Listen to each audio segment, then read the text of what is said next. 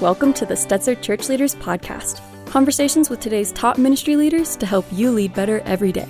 And now, podcasting from the Wheaton College Billy Graham Center in Chicagoland, here are your hosts, Ed Stetzer and Daniel Yang. Welcome to the Stetzer Church Leaders Podcast, where we're helping Christian leaders navigate and lead through the cultural issues of our day. My name's Daniel Yang, the director of the Send Institute, and we're excited to have with us today Carey Nieuwhof. Carey's a leadership author, speaker, podcaster, and former attorney. He's also the founding pastor of Connexus Church in Barrie, Ontario, and he now hosts one of today's most influential leadership podcasts. His leadership content is accessed over 1 million times per month by leaders, and his most recent book is At Your Best: How to Get Time, Energy, and Priorities Working in Your Favor. But before we hear from Carey, let's go to our host, editor-in-chief of Outreach Magazine and the executive director of Wheaton College Billy Graham Center, Ed Stetzer. Well, thank you so much. And you guys have something in common. That's right. The Canadianness. You both have pastored in Canada. We did. Though you were not Canadian. I'm not Canadian, but I spent time. I've even visited Connexus, and one of the best guest services that I experienced. Nice. Yeah. Okay, really? Good. I'm like, well, that's good to know. Now he wants to know more. Tell us more about this. Was that when he was pastor? He was. Yeah, Carey, you were still pastoring. I was getting ready to plant in downtown Toronto, so came up to Connexus with my family, and just the warmth and the attention that we received as newcomers. It was great. Nice. Oh, that is so good to know. You just never know who's going to show up, right? On a Sunday. You never know the riffraff that might come in your church in Toronto. And so, and now, my daughter's near where your church is. We're all Canadian moments. We're having Canadian everywhere. Okay. Circle. So, Canada. So we were just, Carey Nieuwhof, we were just in Texas, which is very different than the current feel in Ontario or in Illinois. Story. And it was funny because we're just having breakfast together, and he's such a rock star. People are like coming up to him and saying, "Oh, you're so helpful with this leadership." And I love that about this. But one of the things that, when I think of Carey Nieuwhof, I think he's out hustled and outworked most of us. I just think, and I know that has to do, and in the book, he talks about this. The book is At Your Best: How to Get the Time, Energy, and Priorities Working in Your Favor. You have described to me in the title, Carey Nieuwhof, you have got your time, energy, and priorities working in your favor. So I found this super helpful in so many ways. And one of the premises of your book is that most of us are so stressed by our careers and our lives in general that we want to escape from them. Have you seen this with pastors? This is not a written towards pastors book, though it's going to be totally appropriate to pastors. But have you observed this to be true of pastors? Have you experienced this as a pastor yourself? Yeah, I definitely have seen it anecdotally in pastors and went through that season myself. So I think when it comes to pastoral ministry, most of us feel an intense sense of calling. Hopefully, if you don't have that, you're not in ministry. But what I found before my burnout was that the stress was becoming really, really difficult to handle. And as a result, I found myself having these and ask some of your colleagues this, do you have a fantasy career? If you weren't doing ministry today, what would you do? So I thought I wanted to stack boxes in a warehouse, just go work at a warehouse and move boxes all day, because unlike human beings, when you try to get a box to do something and you move it, it stays where you put it. Humans don't tend to do this. I've thought about, well, maybe I could have a car detailing service. You have a dirty car, then you have a clean car at the end of the day. It's so simple. And, when I talk to a lot of leaders, they, in ministry and out of ministry, they seem to have this escapist notion that I have so much pressure right now. I just want a job with no pressure. So that's what I kind of meant. And then sadly, if you want to go to the dark side, there are people I have had conversations with who had affairs that were ministry ending and sometimes family ending. And they said they were looking for an escape. It's just like the pressure was too much. This was a cheap and easy, but expensive way out. And so therefore I blew up my marriage. I blew up my ministry. And so that's the shadow side of it. And fortunately, that wasn't part of our story for my wife and I. But, that idea of, gosh, I really can't handle the pressure. I'd rather do something else that seems, quote, easier with my life. Yeah, I think that's a real thing. Yeah. So, and I think we have not seen yet what I would have maybe expected by now. It's good to tell people sometimes your expectations don't come true. I'm not a great prognosticator of the future, but we kind of talked about significant number of pastors burning out and leaving the ministry. We've not seen that yet. You guys do the Barna Church Pulse, I think if I got the right name. Yeah. And you guys talked about some of that data that significant number of pastors are thinking about leaving the ministry, but we don't know how that compares to where they were 3 years ago. But I do think that I have a thesis that kind of like when pastors get through a church building project, they tend to leave after the church building project because they got everyone across the finish line. I do think there are a lot of burned out and tired and discouraged pastors that early in 2022, we're going to start to see some of that resignation take place. What are some things, our audience is church leaders, what are some things from the book that, and again, just to remind everyone, the book is at your best. What are some things pastors can do now, church leaders can do now to be at their best, to be able to maintain some of the pace and some of the passion that they have in the midst of a really tumultuous and difficult time? I think it's finding a sustainable pace. The challenge with COVID is everybody I know, and I'm sure this is true of the two of you as well, everyone's worked harder than they've ever worked in their lives. And the challenge with that is it's just not sustainable. However, if you go back to 2017, 2018, 2019, people were already burned out. It's not like the pandemic ushered in burnout. It's not like, oh, what is this new thing? Burnout. We've never heard of it before. Burnout has been around for decades, and it's been a casualty of ministry for a long time. And when I was really processing what was happening in the first year of the pandemic, as I was getting the final draft of my book in to the publisher, the penny dropped for me. And what hit me is I heard so many leaders talking about, well, I just have to get to Christmas. I just have to get to summer vacation. I just have to get to a week at the beach. I just have to get to, and I think we often intuitively or instinctively use our time off to heal us. And time off won't heal you when the problem is how you spend your time on. And for most of us, the problem isn't like we know how to vacation at the beach. I've figured that out. We know how to be off on a weekend where we have the weekend off. Like we're pretty good at that. What we're not good at is Monday to Friday. What we're not good at is the other 50 weeks a year when we're at work. And it just doesn't scale. So I would say the key is, how do you find a sustainable pace now? The excuses are over. The world is going to be turbulent for a while to come. I think unpredictability is going to be part of our future. So the question then becomes, how do you find a sustainable pace? Because if you quit your job, guess what? You bring you into your next assignment. And if you just naturally run at an unsustainable pace, you're going to have that problem if you leave ministry and start selling insurance. You're going to have that problem if you start detailing cars. Like you're just going to wear yourself out. So it's really to think about, okay, what are you doing during your workday to guarantee a much more sustainable pace? Carey, I think you're getting at something that when I was pastoring, I fell into it, and it was kind of erroneous thinking. Like I just thought that I was going to always be stressed out. I was going to eventually burn out. Talk about the errors in thinking, errors in planning that lead to perpetual stress, eventually burnout, and then maybe specifically around ministry. Well, I think you hinted at it. It's this idea that this is par for the course. Like this is how I have to do that. So I'll give you a parable from my 1 year in law. I worked in downtown Toronto where you planted a church. So I worked in law for a year, and I knew I was going into seminary. There you go, Freudian. Anyway, I knew I was going to seminary, and I was very honest with the firm. I said, hey, I'm not going to practice law, but I will give you a really good year. And they were very gracious, and they hired me. There were 2 students from my class, me and another guy, who were hired by that firm from my law school.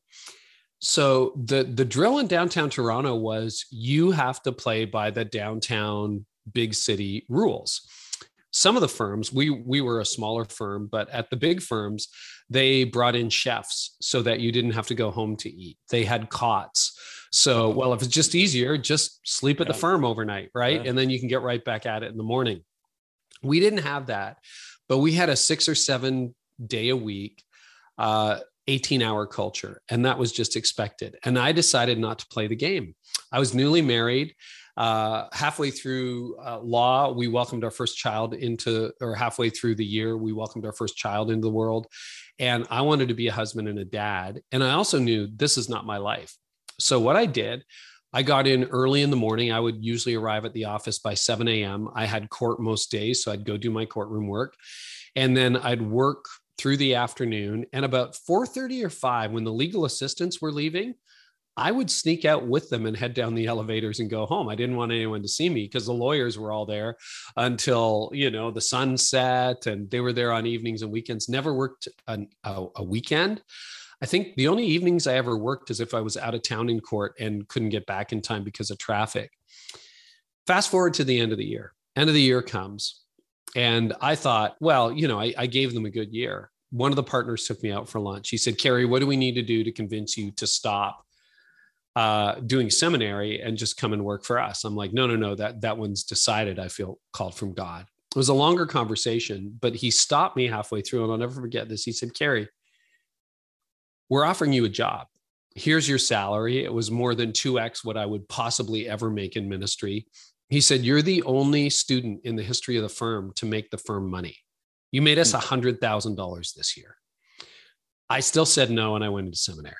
Anyway, very, very honored to be asked. My classmate, he did the whole downtown legal firm thing. He worked 18 hours a day, 6-7 days a week. He was tired all the time. And you know what happened to him at the end of the year? They let him go. Oh, wow. Because he lost the firm money. So I did not play the rat race, and I got a promotion and a good salary offer. And somewhere along the lines in ministry, I forgot that lesson. Mm-hmm. And after a decade, I became the guy who was doing 18 hours a day, wow, 6-7 days a week. And then God graciously allowed me to burn out without totally blowing up my life. And I learned my lesson again, and now I run at a very different pace. Yeah, tell us a little bit about the burnout story. That's a key part of your whole journey, and really about the leadership advice you give. I mean, you don't speak from this as something you avoided. You actually went through. You burned out. You blew up. I mean, like you said, it wasn't like. Well, you tell the story. Tell the story. Yeah. There was no scandal. Right. For the first time, though, Ed, I'll be honest with you. It got so dark in my heart. Never lost my faith. But I thought, oh, this is what it must feel like when you end up going to bed with somebody you're not married to. Like, this must be the state from which that happens, or that's when you do something really stupid like quit your job. So by the grace of God, I didn't end up sleeping with anybody that I wasn't married to. I didn't quit my job. But what happened was, as somebody who is an entrepreneurial driven person, I spent all of my 30s pedal to the metal, hard, run. And our church was growing. And so I was validated by the external success. So externally, we're growing. Internally, I'm imploding. And I didn't realize that at the time because I thought I could just push through it. And people told me, particularly toward my late 30s, Carey, you're going to burn out. And I'm like, no, I'm not. That's for weak people. And then one day I woke up and it's like my body went on strike and said, we're breaking up with you. We're not doing this anymore. And the way it showed up in my life was just a total loss of energy. Lost my energy, lost my passion, lost my drive. And at first I thought, oh, I'll, take a weekend off, go to bed earlier. Didn't help. Took 3 weeks off in July. The burnout started in May. I took 3 weeks off in July. It made it worse, not better. And I'm like, oh crap. And that was the thing about burnout. Being tired, usually there's some cause and effect. Usually it's like, oh, I went to bed now. I feel better the next day. When you burn out, you really surrender control. And so it was about 4 or 5 months until I felt the first flicker of passion return again. And then it was a very slow return to what became a new normal. And then out of that, I started working on pace. I started working on how to manage my time. I started to work on how to manage my energy. So now, 15 years on the other side of that burnout, I feel great. Like most days, last night I was up till midnight, so I'm a little bit tired today. We had a big dinner party. It was great. It was fantastic. But it's a totally different life. And I'm leading so much more like size and volume and complexity than I was when I burned out. And so ironically, I'm working less, I'm accomplishing more. It's just this amazing thing. And back then I was working more and accomplishing less, even though the church was growing. Fascinating. And I think it was funny because as I mentioned, we were together last week and had a great breakfast in Dallas. You had margin. You emailed me, hey, you want to do dinner? And I'm like, I can't really do dinner. And you said, what about breakfast? And it wasn't that, I mean, I work with a lot of different people and it's like, they don't just casually have margin it was gracious of you to reach out. I was happy to do it. But even there, we visited. There wasn't a rush to something else. You were in many ways, showing what that looked like. And I thought it was kind of neat because again, the book we're talking about is At Your Best, how to get the time, energy, and priorities working in your favor. I could see you were investing relational time, even with you and me. It's it was obvious that this was a passion that you had, and you had space and place in your life for that. So it's fascinating to me because I think a lot of people get into what you call the stress spiral and mental. And what mental shifts do we need in order to be healthier, more productive, and again, avoid what you call the stress spiral? Define that and then talk to us. What shifts do we need to avoid that? I tried to name the condition that I find myself in if I'm not careful. And most of the people I know, respect, and love find themselves in. And the stress spiral is when you find yourself overwhelmed, overworked, and overcommitted. And most people, whether you have one job, you're bivocational, whether you're a stay-at-home parent, we would just say, because of the state of the world today, we're overwhelmed, overworked, overcommitted. And I tried to figure out, okay, well, why is that? And looking at my life and then the patterns of other leaders that I've had the privilege of interacting with, there's really three principal assets that we get dealt with every day that we have to manage. And this is just true of being human. And it's definitely true of being a leader. It's like you get time, energy, and priorities. So every day you get 24 hours in a day. You have energy levels that wax and wane over the course of the day. And then you have priorities, things you want to accomplish. When you're in the stress spiral, your time is not focused. It happens randomly. You just let things happen to you. You don't decide when they're going to happen. Your energy level is something you're kind of oblivious to, other than feeling exhausted most of the time. And then your priorities continually get hijacked by other people. So that's the stress spiral. It reminds me of like a really crucial point that we're in right now because millennials are entering into their 40s. And that makes me feel old. You both have the wisdom and the maturity to answer this question. Then I'm a Gen Xer, so I think Carey, Gen Xer. No, I'm a Gen Xer, barely. Mm-hmm. Okay, same with me. I think we're right on the year apart from each other. You and I. That's right. There you go. I'm a year older. So you'll both have like excellent wisdom on this. Yes, excellent wisdom is your way of saying we're older. So, but go ahead. But Bob Beal talks about like decade by decade, and some things are predictable. So in your 40s, and that's kind of where you excel, or you're working hard at something. My guess is that's the decade where you might be more prone to stress. So help us think through that for millennials or those that are entering into their 40s.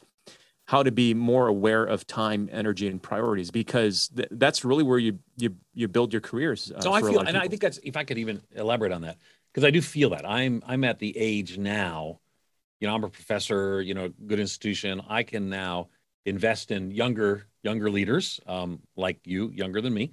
Mm-hmm. But again, if you're in your 40s, you're feeling it. I mean, I finished my doctoral degree at 36, I think. I was writing a book, I wrote books throughout my 40s. I'm at a different pace now, and I'm comfortable with that. So good. So looking at that listener, most of our listeners are going to be younger. Mm-hmm. How do you set that at that time?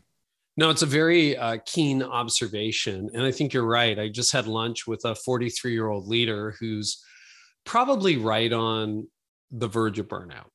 And he's been in senior leadership for 3 years. And he said, what advice do you have for me as someone in his 40s? And I said, go deep, go deep, go deep. The patterns you have, like in your 20s, you're figuring it all out. You're exiting school. You're trying to find a job. You're settling down in life. In your 30s, it's kind of your ramp up decade. And the 40s can be very turbulent. Your 40s, I think it's easy to grow cynical. It's easy to grow restless. And the best advice, being 56 myself, when I turned 50, I had great advice from a guy named Lane Jones. Lane works at North Point. Lane, who's a few years older than me, said, Carey, your 50s are going to be spectacular. I'm like, Lane, you can't say that. I know him well enough to push back. I said, you can't say that because you're not a prophet. Like, you have no idea whether my 50s, they could be a train wreck. And he said, no, he said, I'm older than you are. And I've seen a lot of people move into their 50s. He said, you did all the hard work, the soul work, the emotional work, the messy work in your 30s and 40s. In your 50s, you'll reap the benefits of it. Now, slightly over halfway through my 50s, I think he's right. The 50s have been a lot easier for me than the 40s have been. And in the 40s, I was chasing down my demons. I was looking at the shadow side of my leadership. I was staring into my character. I was trying to figure out the patterns that I'm now talking to you about. I was trying to get off of the treadmill and onto a sustainable pace. I was trying to figure out by the time I was 42, 43, oh my gosh, I burned out at 41. How do I make sure this never happens again? And so I think continue to do the soul work, continue to do the really difficult work. And what scared me in that moment, I remember going to a lot of counseling around that time, and I would highly recommend therapy. But I think what was terrifying is we had a good run through my 30s. Yes, I was imploding internally, but the church was doing great, right? Now, I think there's some bad theology mixed in with that observation, because I think if you're winning at work and losing at home, you're losing. But at the time, I didn't know that. But I was scared that if I went in and did the soul work that perhaps God was calling me to do, that God would take away the magic potion that was making everything grow. Wow. That God would say, I'm going to remove the part of your personality that makes you successful. And I like to be successful. So dude, I just want to interrupt. I totally feel that. Totally. I mean, that resonates with my experience as well. Really? What, the fear of losing? Yeah, the fear that if I deal with the soul stuff, that the magic sauce is gone. In other words, something related to this drivenness. I mean, gosh, I get 2 masters, 2 doctorates, written 12 books, all by the time I was 50. So totally, but I'm just resonating with you, but keep going. No. And, Ed, when you really say that out loud, it seems absurd, doesn't it? Yeah, it does. And wouldn't the enemy love for us, if there really is an enemy, and I believe there's an enemy, wouldn't he love for you to believe and what I said to one of the leaders at lunch today was, go as deep as God wants you to go. Because what I've realized on the other side is that he wasn't taking my drive away. He was redeeming it. Oh, that's good. He was shaping it. He was sanctifying it, to use an old word. And, I thought I was leading a lot at the time. I'm leading 10x what I led back then. Yeah. And God kind of knew, you don't have the character for that. Yeah. You haven't figured out the pacing for that. So just let me go in there, do some open heart surgery, rip you apart and rebuild you so that perhaps you'll do better in your 40s and in your 50s.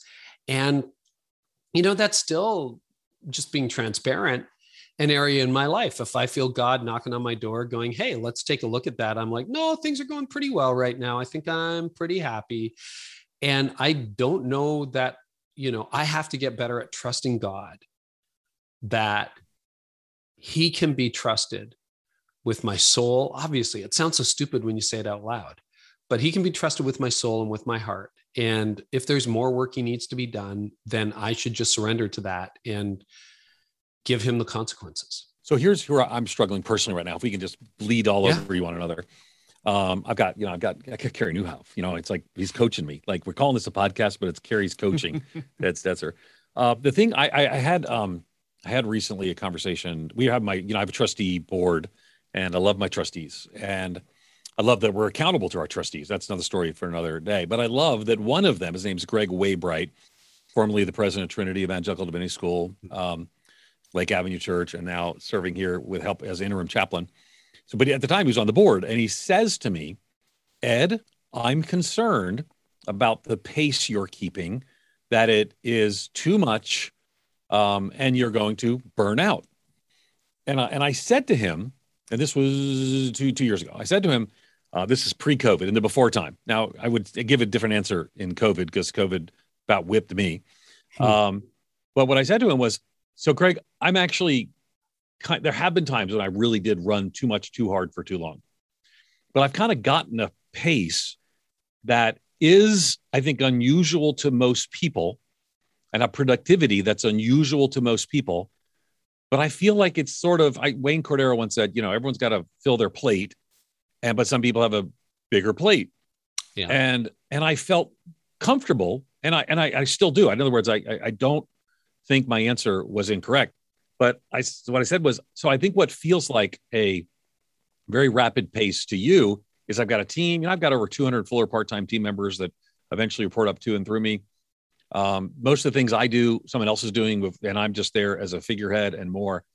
So how do we know when we're just kind of, I felt like I'm hitting my stride. I feel good at the pace. Again, COVID, it's not my interview where I tell you how COVID beat me. Just not the sickness. I haven't got COVID, but just I became overwhelmed in that.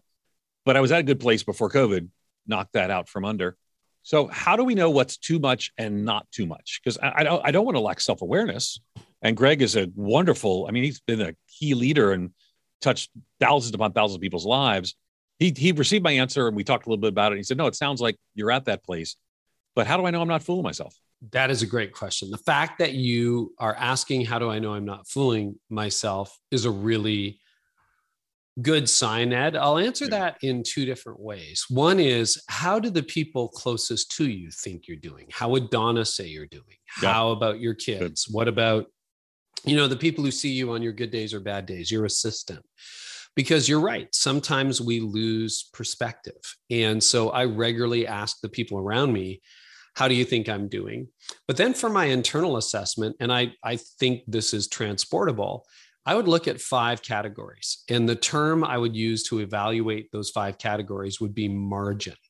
How much margin do you have? So our breakfast last week in Dallas, case in point, I did have the time, and I wanted to make sure that when we got together, we were fully present. Like I wasn't on my phone. I wasn't not paying attention. I wasn't half listening. It's like, I wasn't going like, hang on, Ed, just a second. I got to take this call. Okay, I'm back. Whoa. This just came in, right? Like, I don't want to be that guy. So, margin means you have a surplus. Margin means there's extra. So 5 categories for margin. Spiritual. Do you feel like you're running a deficit with God? Do you feel like have you ruthlessly eliminated hurry? Thank you, John Mark Comer and John Ortberg, Dallas Willard for that. Oh, yeah. Do you have unhurried time with God? What about relationally? Do you have time for long dinners, like 3, 4, 5-hour dinners with friends, for date nights with your spouse, for friends? Or are you like, can't do it? Emotionally, do you have emotional margin? Are you flying off the handle? Are you stressed out on a regular basis? Are your emotions working properly? Do you have emotional margin? Physical, how's your physical health? It's funny. I broke my hand earlier this year, and then I crashed my bike. It's like, that was a good year for athletics for me, but it took out 2 months from my ability to exercise. And I really miss it. Like, that has been very good for me. And all through my 30s, I'm like, I don't have the time for that. Well, in the last 15 years, I've made time for that. And then financial. And, most of us didn't get into ministry for the money. And if you did, that was a really stupid career move. But, people who make $300,000 a year and they have debt up to their eyeballs. And then there are other people who make $30,000 a year and they have money in the bank. It's just a question of having extra, to the point where you are generous, to the point where you're not nervous every time something breaks in your car. So those 5 categories: spiritual, emotional, relational, physical, and financial. Do you have margin? If I'm 5 for 5, I'm great. And I want to live the rest of my days 5 for 5. And ironically, often if you have margin in those departments, you will accomplish much more. And I completely agree that people have different size plates. And I'm amazed at what you do. Every time we connect, Ed, I'm like, how does he get it done? And now, you know what people are saying to me? I've noticed that especially this year, because they'll often ask me, I'm a pretty prolific writer, and, books and articles and, podcasts and that kind of thing. Is like, how do you produce that much content? But then the other question sometimes from the same person will be, and how do you seem to have so much time off? You're always relaxed in your backyard. You're always hosting people. You're always on a bike ride, or you're out on your boat. It's like the two are actually connected. They're connected. I love it. Carey, I've always been curious about 2 things about you. One is, how do you how do you say no to things? And how do you do it in a way where you're not mean or a jerk? And then secondly is just how do you calendar? Because I think that would be really interesting and helpful to the leaders that are listening in. That's probably the hardest thing for me, Daniel, is just to say no on a regular basis, because I would like to say yes to everything. And so what I've done is we've developed a really good template for saying no. The joke with our staff is I paid a couple of our staff just to say no all day long. We are really blessed to have tremendous opportunities. We don't know how long they'll be here, but I never want to take them for granted. But like many people listening to a leadership podcast, I have more speaking opportunities than I can take advantage of. More people want to be on my show than I have space to have them on my show, et cetera, et cetera. So usually what it is, if you can say this truthfully, is you need to, I'll show you the how, and then I'll give you the framework. The how is you thank them, man, thank you for so much for inviting me. Thanks for expressing an interest. Thank you for being willing to, and then be really firm and clear. Like, unfortunately, given my other commitments, I'm not able to do it, but I really thank you. And thanks for the difference you're making. Sincerely, Carey. Now, my staff will do that a lot better than me. If you really want to get me in a weak moment, stop me at a conference in the hallway and say, hey, can you? Because then I'm likely to cave. But then my staff will have to backtrack and say, sorry, you can't. And then the other thing I would say is you should have a filter for what you say yes and what you say no to. That life is a series of repeating patterns. And if they don't repeat, at least they rhyme. And I know that I would rather do a leadership podcast than a podcast. I know that there are certain audiences I would rather speak to. So there's a filter right there. There is, to a certain extent, just by the volume of requests we get, there's a certain number of downloads we look for in a podcast. And there's an intake form that answers all of that. Now, will I break out of that mold and sometimes do a really tiny show? Of course I will. Yeah. I really want to help somebody. I've got extra time. I will do that. Same with speaking engagements. I don't do any guest preaching. That's a personal thing. But I would rather speak to 100 leaders than 1,000 people. That's just me. So I have criteria like that. Yours might be different and will be different. And then with the calendar, the other thing I do is I moved to a fixed calendar a number of years ago. I call it the Thrive calendar. And in the calendar, because life is a series of repeated patterns, I basically have the same week all the time unless I'm on the road. So my green zone, the time when I'm at my best, is in the morning. Generally, nothing goes on my calendar before 11 a.m. And if it does, it's with my specific permission, because in the morning I'm writing. And then in the afternoon, I do leadership podcast interviews where I am doing the interview, or I'm a guest, like you graciously invited me to be on your show. So I'm doing this. I have another podcast interview right after that. And I do a little bit of admin in the afternoons, but I also know that I have a capacity. So often my weeks get filled up months in advance. I've already got my speaking calendar for 2022 planned out, and we set a threshold of no more than 2 speaking engagements a month. So I know I've had numerous people text me, email me in the last month, hey, Carey, I've got this thing in January of 2022. Can you do it? And my answer is no, because I'm already full. I already know that. Now, if you look at my calendar, there's vast swatches of free time in my calendar still. So could I do some more events? Yes, I could. But I know if I do more than 2 events, but I also still want to write, and I want to podcast, and I want to produce, and I want to have a little bit of time in my calendar so I can have breakfast with Ed, or a date night with my wife, or a bike ride around the lake. If I fill it up more than that, I'm full. So that's the idea of pre-scheduling your time so that you can set this calendar up so it works on your own rhythms. But now my team knows, yeah, you've got bandwidth in March, or no, you don't. And they know that months in advance. So again, in the book, just remind everyone, the title of the book is At Your Best: How to Get the Time, Energy, and Priorities Working in Your Favor. How to get time, energy, and priorities working in your favor. You actually say having free time in your calendar is a trap. Why is that? Why is that a trap? Yeah. So if you look at most people's calendars, in fact, if you're listening right now and can do it safely, pull out your phone, look at your paper calendar, whatever you use, and turn to 4 months from now. 90% of leaders will have nothing in their calendar. for 4 months from now. Just looks like blank space.